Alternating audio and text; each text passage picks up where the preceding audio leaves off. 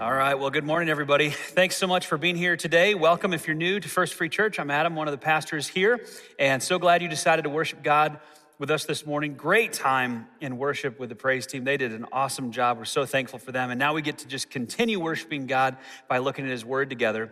And we're taking a break right now from our study in the book of Acts to go through a Christmas season we're calling the impact of Christmas. Last week, we looked at Christmas and the cross, and we're kind of exploring Christmas through different lenses than you usually see. We sometimes think of Christmas in terms of gifts and decorations and all of the holiday things, the foods that we enjoy, get-togethers with family that we may enjoy or may not enjoy. That's up to you. But all those things that we think about Christmas, what about some other lenses, some other ways to look at it? And so we looked at it through the lens of the cross last week, and we saw the humility of Jesus. We saw the sacrifice of Jesus. We saw the call to repentance, which is one of the reasons why He came to this earth. And we're going to explore a different lens this week, which I'll share in a little bit. But before I do that, let me just ask a question that I think is appropriate for the Christmas time. And I want you to really think about this. Think about this question. Why did Jesus come to this earth? Why 2,000 years ago did Jesus come to this earth as a little baby to live here? Like, what were His reasons? What were His purposes? What were His motivations? And there are lots of good answers that we can give to that. I'll share a few of them with you. We talked last week. He came to invite us to repent of our sin, to turn from our sin and turn to God. He came to preach the good news of God's kingdom to us. He came to die on the cross to pay for our sins. He came to offer the free gift of eternal life, that we can spend eternity with God and be with Him forever. And all of those are true reasons. But there's an aspect of Jesus' mission here of why He came that we celebrate on Christmas Day, Him coming to this earth. And why did He come here? It wasn't just for those things. There's something more to it. And I want to just tease that out a little bit. See, I think many Christians view the Christian life as being about rules now and reward later. Like, I've got to do things a certain way. I've got to put up with this cruel world for a while and this awful life that I've got, just challenges and difficulties left and right. But man, eternity's coming. And I sometimes hear Christians talk that way, like, well, in the end, it's going to be all great. It's all hope for the future, hope for the future. But that's not how Jesus talked about His mission here. That's not why He described Him coming to this earth. In fact, we see this in John chapter 10, verse 10. He says, the thief's purpose is to steal and kill and destroy. My purpose is to give them a rich and satisfying life. Some versions say an abundant life. Now notice, there's nothing in there about eternity. There's nothing in there about the future. He's just saying, I am here to give people an abundant, rich, satisfying life. And in the context, that doesn't just mean later, that means now. That means now. Jesus came so that we can have a better life now and later. And He does that in a variety of different ways. One of those ways is by connecting us with God, right? Jesus came and He gives us this direct connection with God that we didn't have before. And so Jesus makes it possible, regardless of our circumstances, for us to make it through that because of our connection, our relationship with God. But Jesus didn't just come to connect us with God. He also came to connect us with each other. He didn't just come so that we could have a relationship with God alone, but God wants His followers to have relationships with each other. God doesn't want a bunch of individual kind of children who are just sort of on their own and then one day they'll all come together. The idea was that while they're here on earth, they would come together. God didn't just want individual followers, He wanted a family who would learn to love each other even though they come from very different backgrounds and very different ideas. Now, the world's idea of relationships is generally fairly self-serving. It's all about what do I feel? And you see this in relationships, you see this in marriages, you see this in friendships where it's all about if you're not doing certain things to make me feel a certain way, then I'm done with you. And that's generally speaking, a lot of times the world's way of looking at relationships. But that's not the way the followers of Jesus are supposed to work. The world's relationships might be ruled by convenience, but God's relationships are ruled by commitment, by covenant, really. And we're supposed to have that kind of relationship with each other because God wanted a family, not just a loose association, but a family of people who would, yes, have a connection with Him, but also have a connection with each other. Jesus talked about this in John chapter 13. And we're going to put these verses on the screen, but we're going to jump around a lot today, so there'll be a lot of verses that we don't actually put up on the screen. You may want to have your Bibles open to bounce around with me. You might want to have a way to write these down so you can look them up later. But in John 13, verse 33, Jesus says, "Dear children, I will be with you only a little longer. And as I told the Jewish leaders, you will search for me, but you can't come where I am going. So now I am giving you a new commandment. Love each other. Just as I have loved you, you should love each other. Your love for one another will prove to the world that you are my disciples." There's one phrase in there that I want to pick up on and focus on for the rest of our time together today. And that is the phrase one another. It's the Greek word alelon. Alelon is used 100 times in the New Testament, and it simply means one another. And I know this because I actually looked it up in my Bible software this week, and it is exactly 100 times that alelon is used. About 60 of those times, I think it's 59 to be exact, are used in the form of a command telling us how to one another, or in some cases, how not to one another. So I looked through all of these one another passages this week, and I was thinking about sharing them today because today's message is called Christmas in Connection. And I thought, man, this is a perfect time to talk about the one another's. I've studied the one another's for a long time. I'm fascinated by the one another's.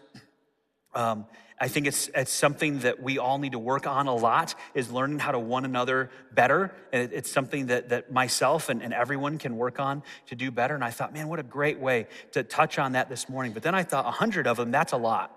I don't think we're gonna get through all of those. And then I could narrow it down to just the 60 imperatives, but that's still a lot. I'm not sure if we'll get through all those. So I spent some time looking at the one another's and asking, is there a way that I can categorize these?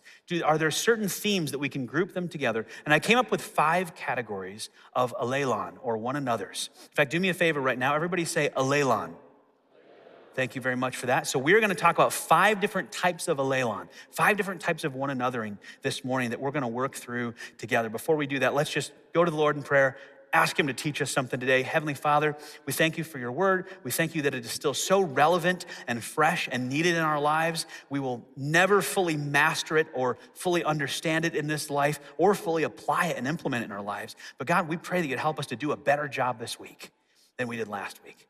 Pray that you'd teach us something this morning that we can implement today and every day this week that would help us to live a life that is more glorifying and pleasing to you and better for us and better for those around us.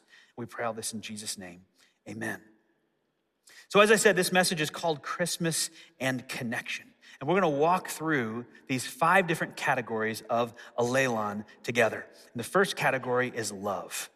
Alelon category number 1 is love. Now let's read Jesus' words again in John chapter 13. He said, "So now I'm giving you a new commandment. Love each other. Just as I have loved you, you should love each other. Your love for one another will prove to the world that you are my disciples."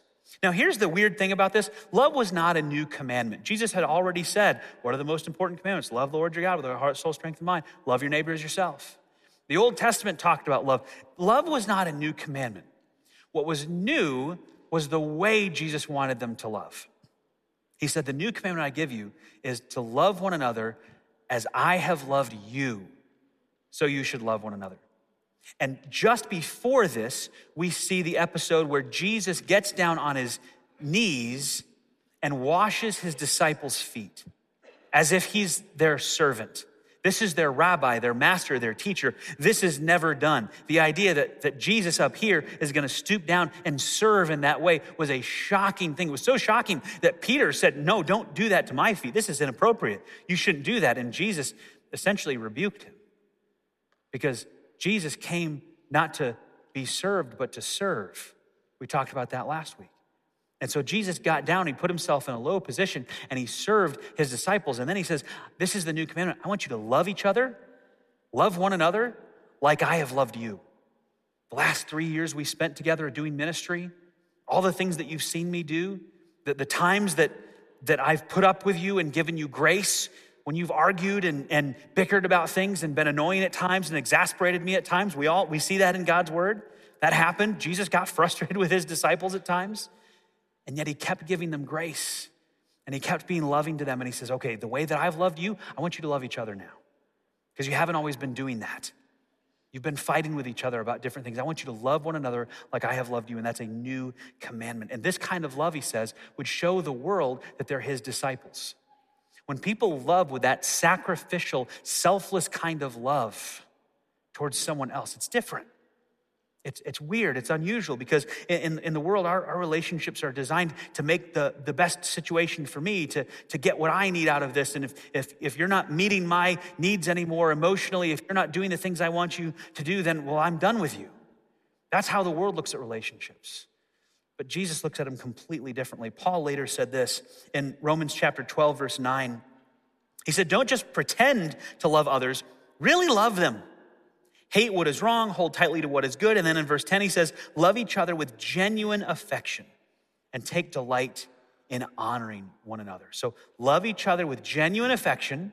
Don't just pretend, really love one another and take delight in honoring one another. Now, love that is just for show isn't really love, right? If it's just to make a demonstration of being loving, it's not really love. I once knew two Christian leaders who were fairly well known, and behind the scenes, they could not stand each other. And I knew both of them relatively well, and so I knew this disagreement that they had and their issues with each other. But it was really interesting because every time they had a speaking engagement where both of them would happen to be speaking on the same stage at some point, they would speak in such glowing terms of each other that you would think they were good friends. In fact, they would puff the other one up with all kinds of statements that I knew to be entirely false. They would say things like, this man is practically a mentor to me. And they would go on and on about how impressed they were with him and how wonderful. It was almost a game to them to see how much they could lie about their feelings of the other person in front of the audience. And at the same time, probably little subtle jabs at their opponent that they knew did not believe this. And then the audience thinks, oh, what a wonderful person, and these guys are great, and all of that. But that's not really love. They were honoring each other, yes, but it didn't come from a place of genuine affection. And so we don't want to just love for show. Paul says you need to really love. Everything that's said should be true, but not everything that's true needs to be said. Right? Everything that's said should be true, but not everything that's true needs to be said. Those men absolutely could have come up with some things that were both true and loving to say about each other instead of just faking it. That's why Paul says, don't just love for show. Don't just pretend to put on a good image. Like, really love each other with genuine affection. Honor each other for real, genuinely. It doesn't mean they have to get up in front and say, I can't stand this person. Not everything that's true needs to be said, but they need to be genuine in what they say. Don't just pretend to love others, really love them, Paul says. Now, in our sinful nature, our tendency is to say nice things to someone in person and then bash them behind their back, right? Instead of doing it the Jesus way and going directly if we have a problem with someone else, we'll say nice things in person, but then behind the scenes we do something else. But that's pretending to love them. And we need to actually genuinely show love to one another. That's the first category of alelon. The second category of alelon is unity. Unity in the one another. As Paul put it this way to the church in Philippi, he said in chapter 2, verse 3, don't be selfish. Don't try to impress others. Be humble, thinking of others as better than yourselves. Don't look out only for your own interests, but take an interest in others too. Our mindset should be one of thinking of others as better than ourselves, wanting better for others than we want for ourselves. Boy, that doesn't come naturally, does it? I mean, it certainly doesn't come naturally in the home. It doesn't come naturally with our friends even most of the time, certainly not with other people.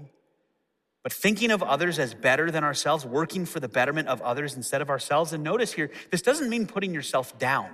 Self-deprecating humility isn't always real humility. Sometimes it's just evidence of insecurity, and actually there's an ego there of thinking, well, I should be better than this, and so I'm going to talk myself down to lower the standard for other people's impression of me, and it's not actually true humility. But humility is not thinking less of yourself. Humility is thinking of yourself less.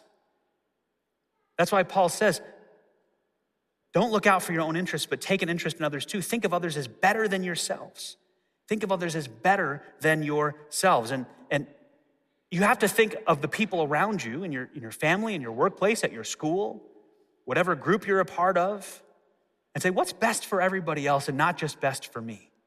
Selfishly, this might work out great for me, but does it work out great for my family? Does it work out great for my coworkers?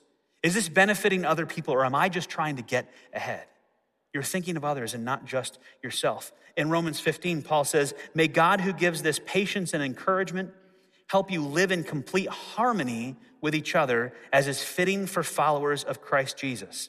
Then all of you can join together with one voice, giving praise and glory to God the Father of our Lord Jesus Christ. Therefore, accept each other or accept one another, just as Christ has accepted you, so that God will be given glory.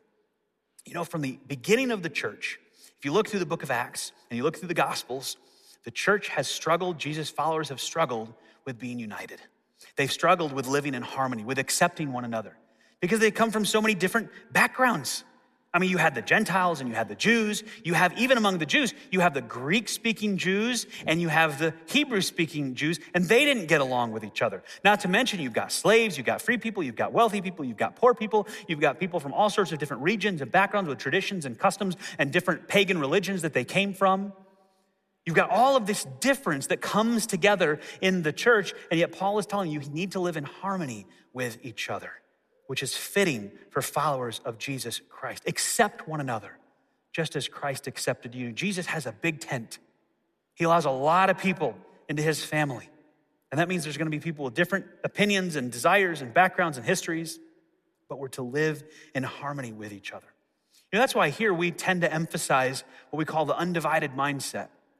We talk about the buckets of belief. If you're not familiar with those, we go through it in our membership class now. It's based on a series called the Undivided Sermon Series, and we explain 4 different buckets that help us to understand where our beliefs fit in relation to other beliefs and what we divide over and what we don't. There are good reasons to divide sometimes, that's for sure. But I would say most of the time we divide over bad reasons to divide. You know, there are churches that split for all sorts of reasons. There are churches that split over beliefs that they think are really important, but when you really analyze them, they're not so important. Let me give you an example. Many churches have split over whether you believe regeneration happens, which leads to faith, or faith happens, which leads to regeneration. The order of those two and the cause and effect have split up churches.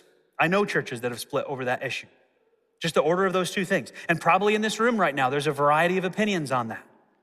And probably the number one opinion is, I don't know and I don't care.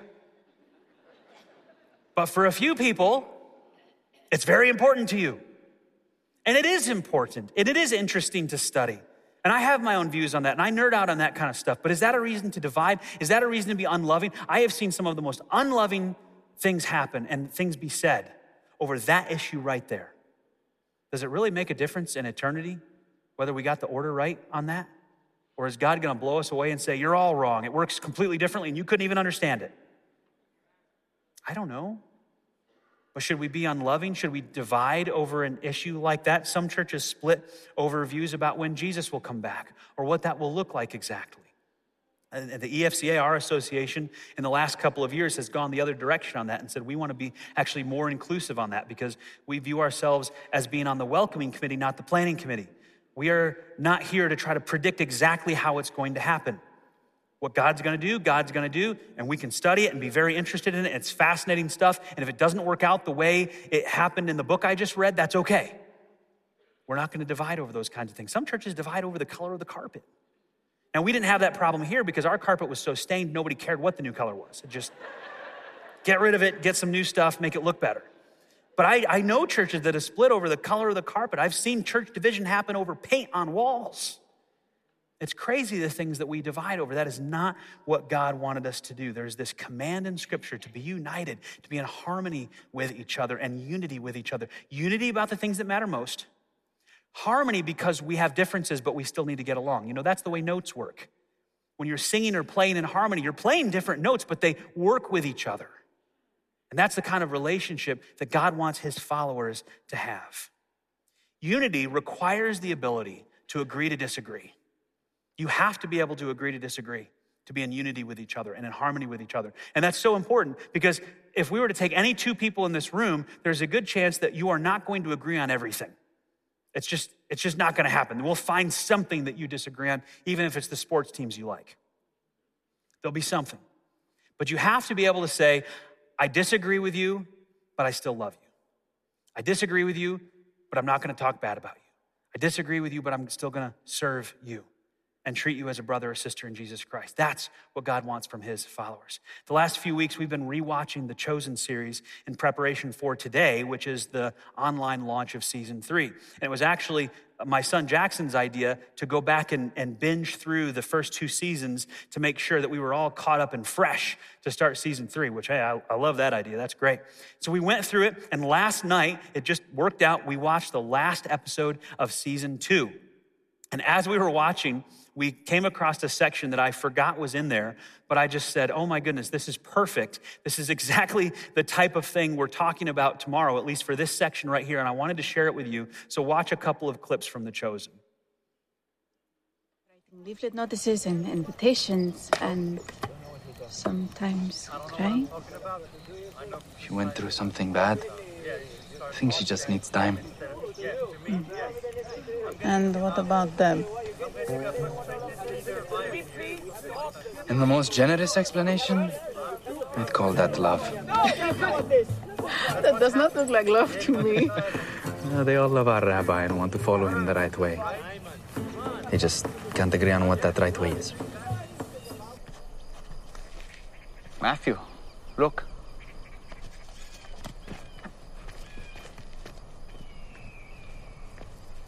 Mary finished the notices. They're leaving to spread the word. I hope they can find a way to work together. What do you mean? They can't seem to agree on a single thing lately. Myself included sometimes. Oh, I've noticed.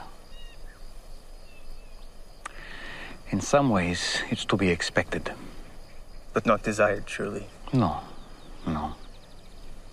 But it's what's bound to happen when you start something that's open to all, truly, all people.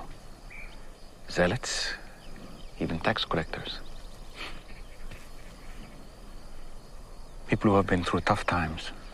People both hesitant and skeptical, as well as bold and confident. People hungry to learn, as well as those learned and knowledgeable. Let's get back to work. That sums it up pretty well, doesn't it? I love how they captured that idea of right there at the beginning, you've got these disciples who are arguing with each other, and the show does a good job portraying that many times. And then you've got Jesus saying, yeah, that's what's going to happen when you are welcoming to all. Jesus has a big tent ministry. He invites a lot of people in. That means there's going to be some friction. There's going to be some different views, different opinions. And yet the Bible over and over again calls us to live in unity and in harmony with each other. And remember that the next time you bump into a disagreement with someone else who's in the family of God.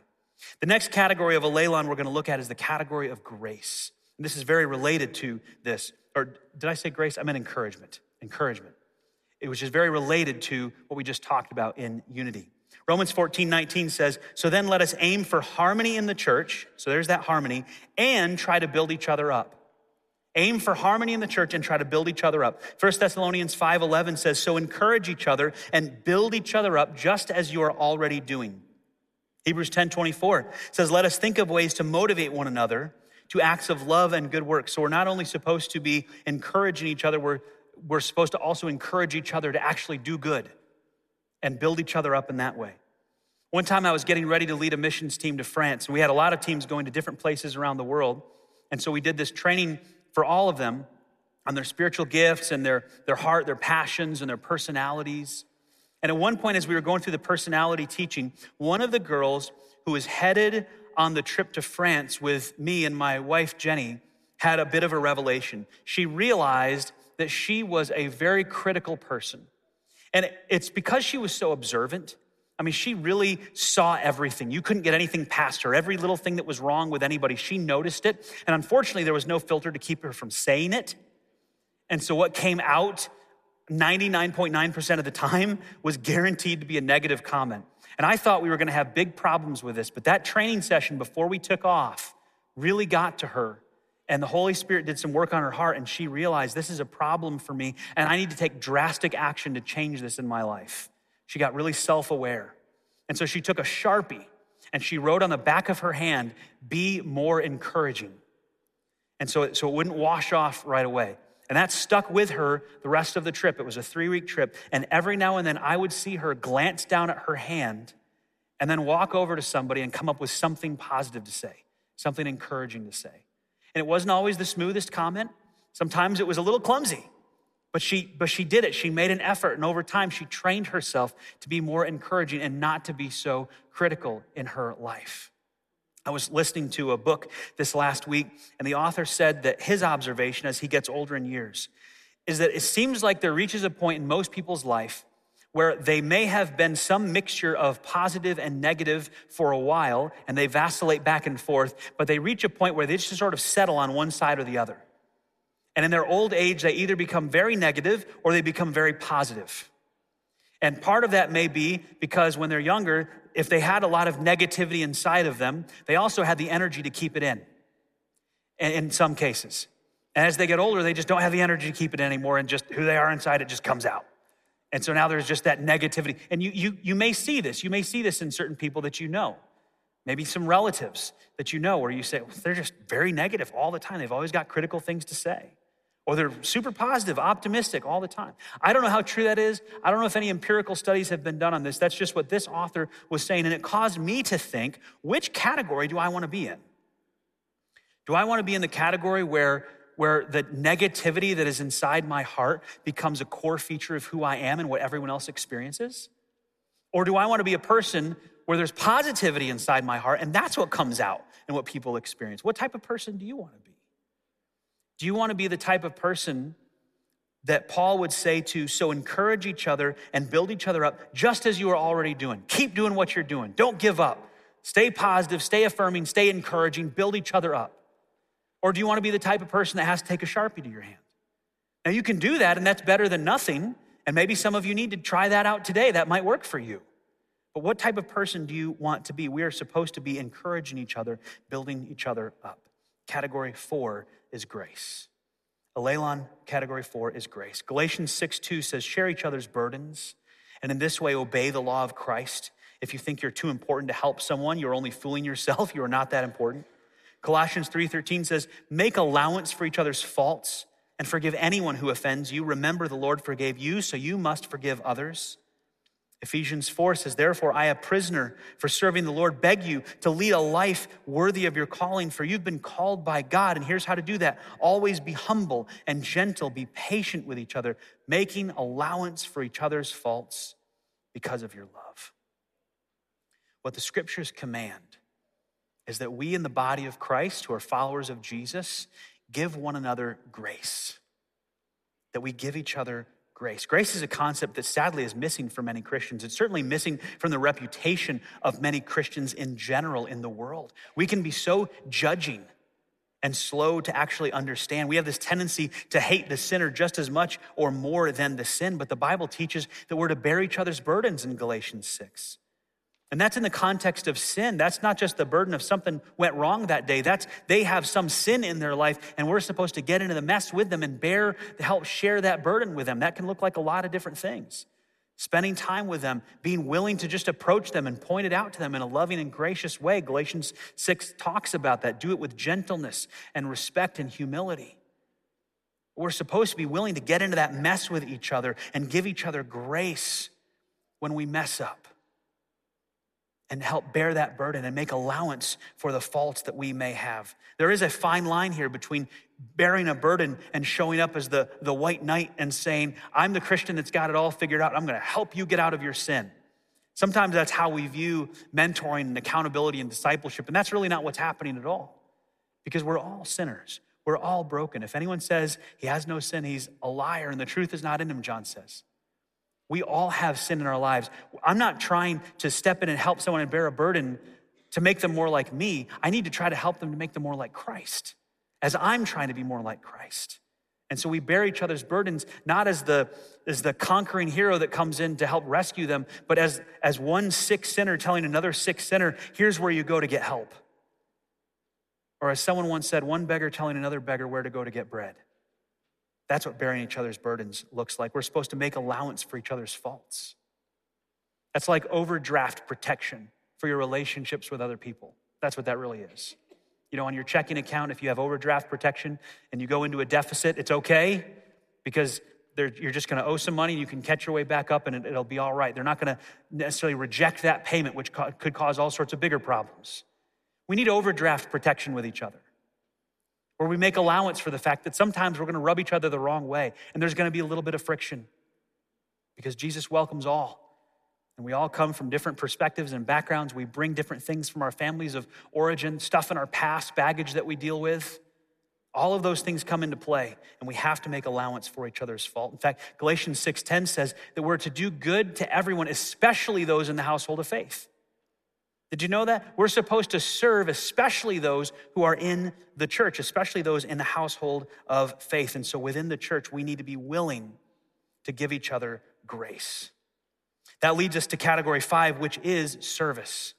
So the last category I found of the one another's, it's service. Galatians 5:13 says, "For you have been called to live in freedom, my brothers and sisters. But don't use your freedom to satisfy your sinful nature. Instead, use your freedom to serve one another in love." What's going on here? Paul has been talking in this passage about the old law.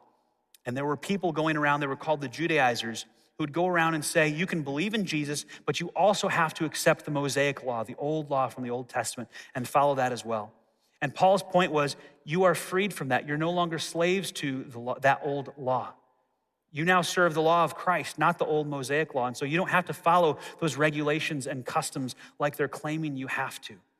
But that was the deal. There were some people that just wanted to hold on to that because it was the tradition, it was the custom that they were used to. In some cases, it might have had some nostalgia for them. It was a comfort zone for them.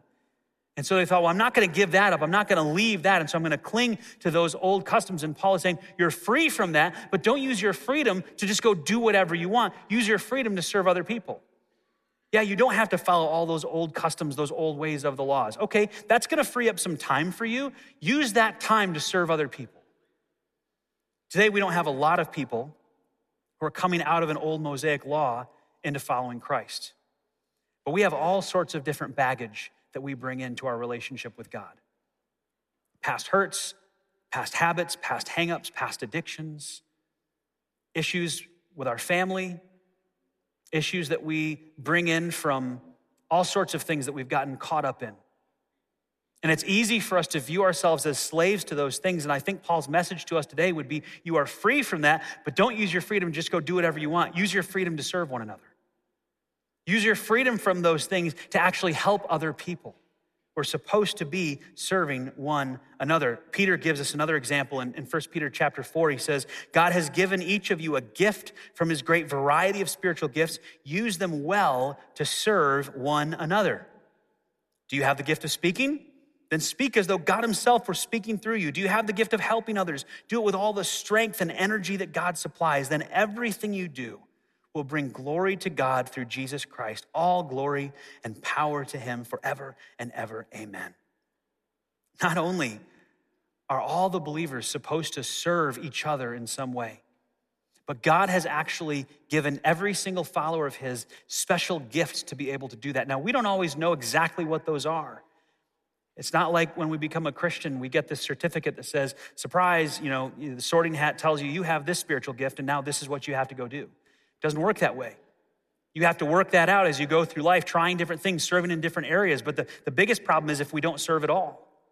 Our spiritual growth actually stagnates if we don't serve, because it's that big a part of being a Christian. If we're not involved in serving each other in some way, serving one another in the body of Christ. Our spiritual gifts are given to us to enable that to happen. And a couple of things happen when we serve. Number one, when we serve, we do tend to grow spiritually. Secondly, we tend to have better relationships with other people, and we can do the other one another's better when we're serving with another group of people. But third, what we see here in 1 Peter chapter 4 is he says, then everything you do will bring glory to God through Jesus Christ. Why is that? When you serve one another, it brings glory to God. Why? Because when Jesus Christ came to this earth some 2,000 years ago, on the day we celebrate as Christmas, he came not only so that you could have a future reward and a hope of eternity in heaven. He came so that you could have a transformed life now, a more abundant, rich, and satisfying life now, so that you could connect with God's other children and be a part of that family and be engaged with them and love with them and be united with them and have grace for them and serve with them. And when you do that, it validates God's plan. When you do that, it is the fulfillment of what God said he wanted to do with this people, with this family. And so it brings glory to God through Jesus Christ. That's what Peter's talking about. That's the purpose, that we would ultimately glorify God by doing the one another's with each other. I love the one another's. I think they're amazing. I think sometimes we struggle with doing them, especially in our Western mindset. We have this sense of individualism here more than in other parts of the world sometimes. In fact, there's a growing trend where people are saying, I don't need to go to church. I'm just going to stay home, might watch a message online, and that's going to be my Christian faith. I'm telling you, there's no such thing as a Lone Ranger Christian in the Bible. It doesn't exist. The whole point of being a follower of Jesus is to be connected with other followers of Jesus and to do the one another's together. And you can't do the one another's on your own. You have to be in community. Now, the way we facilitate that as a church here is primarily through groups and ways to serve. We create those opportunities so that people can connect with each other who otherwise might never get to know each other. If all we offered was this space right here and you could come here once a week and that's it, you're here for the corporate teaching of the word and the corporate worship of God, and that's important and that's biblical, and that's not all church is supposed to be.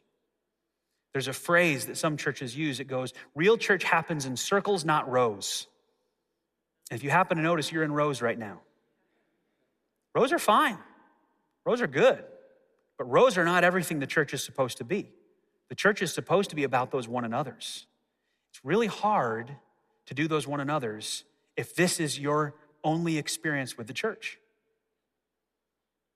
I know that there are people here who have places that they like to sit. You know who you are. I know who you are. I know where you sit every week, generally speaking. Some of you have a spot and some of you have a range, a zone. Some of you, when someone's in your spot, it's just a little irksome. Like, what are you doing here? I also know that there's a good chance the people in this section over here don't know the people in that section over there super well. And why would you? They sit over there. I mean, something must be something wrong with them. We don't all know each other in here, and that's okay. That's not what this space is primarily for. Some of the one another's happen here, but most of our one another's happen in groups. They happen in small groups where we do life together. They happen in Sunday morning groups where we care for each other and pray together and have more tailored teaching. They happen in men's and women's Bible studies where we get to know people in a context where we're able to go deep around the Word of God. They happen as we serve together in different ways and we get to know those people we're serving with. The one another's happen a little bit here, but they happen so much deeper and better in those smaller communities. And so my challenge to you as we wrap up today is, if you're not involved at a deeper level where you can actually do the one another's with other Christians in this fellowship of God, why not? You're missing out on a big part of the Christian life. What Jesus intended for us to have, that love that is so different than the love the world knows. In a group, serving in the church in some way. Now is the time to get involved, to go all in and say, I'm going to do the things that God wanted me to do. Jesus came to connect you with God, but he didn't just come to connect you with God. He came to connect you with God's family. And you cannot truly love God and not love his family. The two things are a package deal. God says, this church is my bride.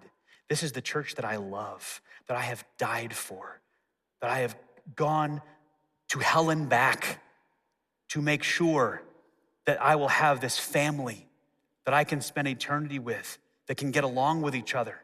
This is a demonstration of God's glory, that people with such diversity and with such different views and opinions could actually come together and get along with each other. The Bible says that glorifies God. And so if that's what Jesus cares about, if that's what God cares about, then that's what we need to care about. Now, we're going to close the service today a little bit differently. And I'm going to tell you what I mean by that in a minute. But first, I'm going to give you some closing remarks.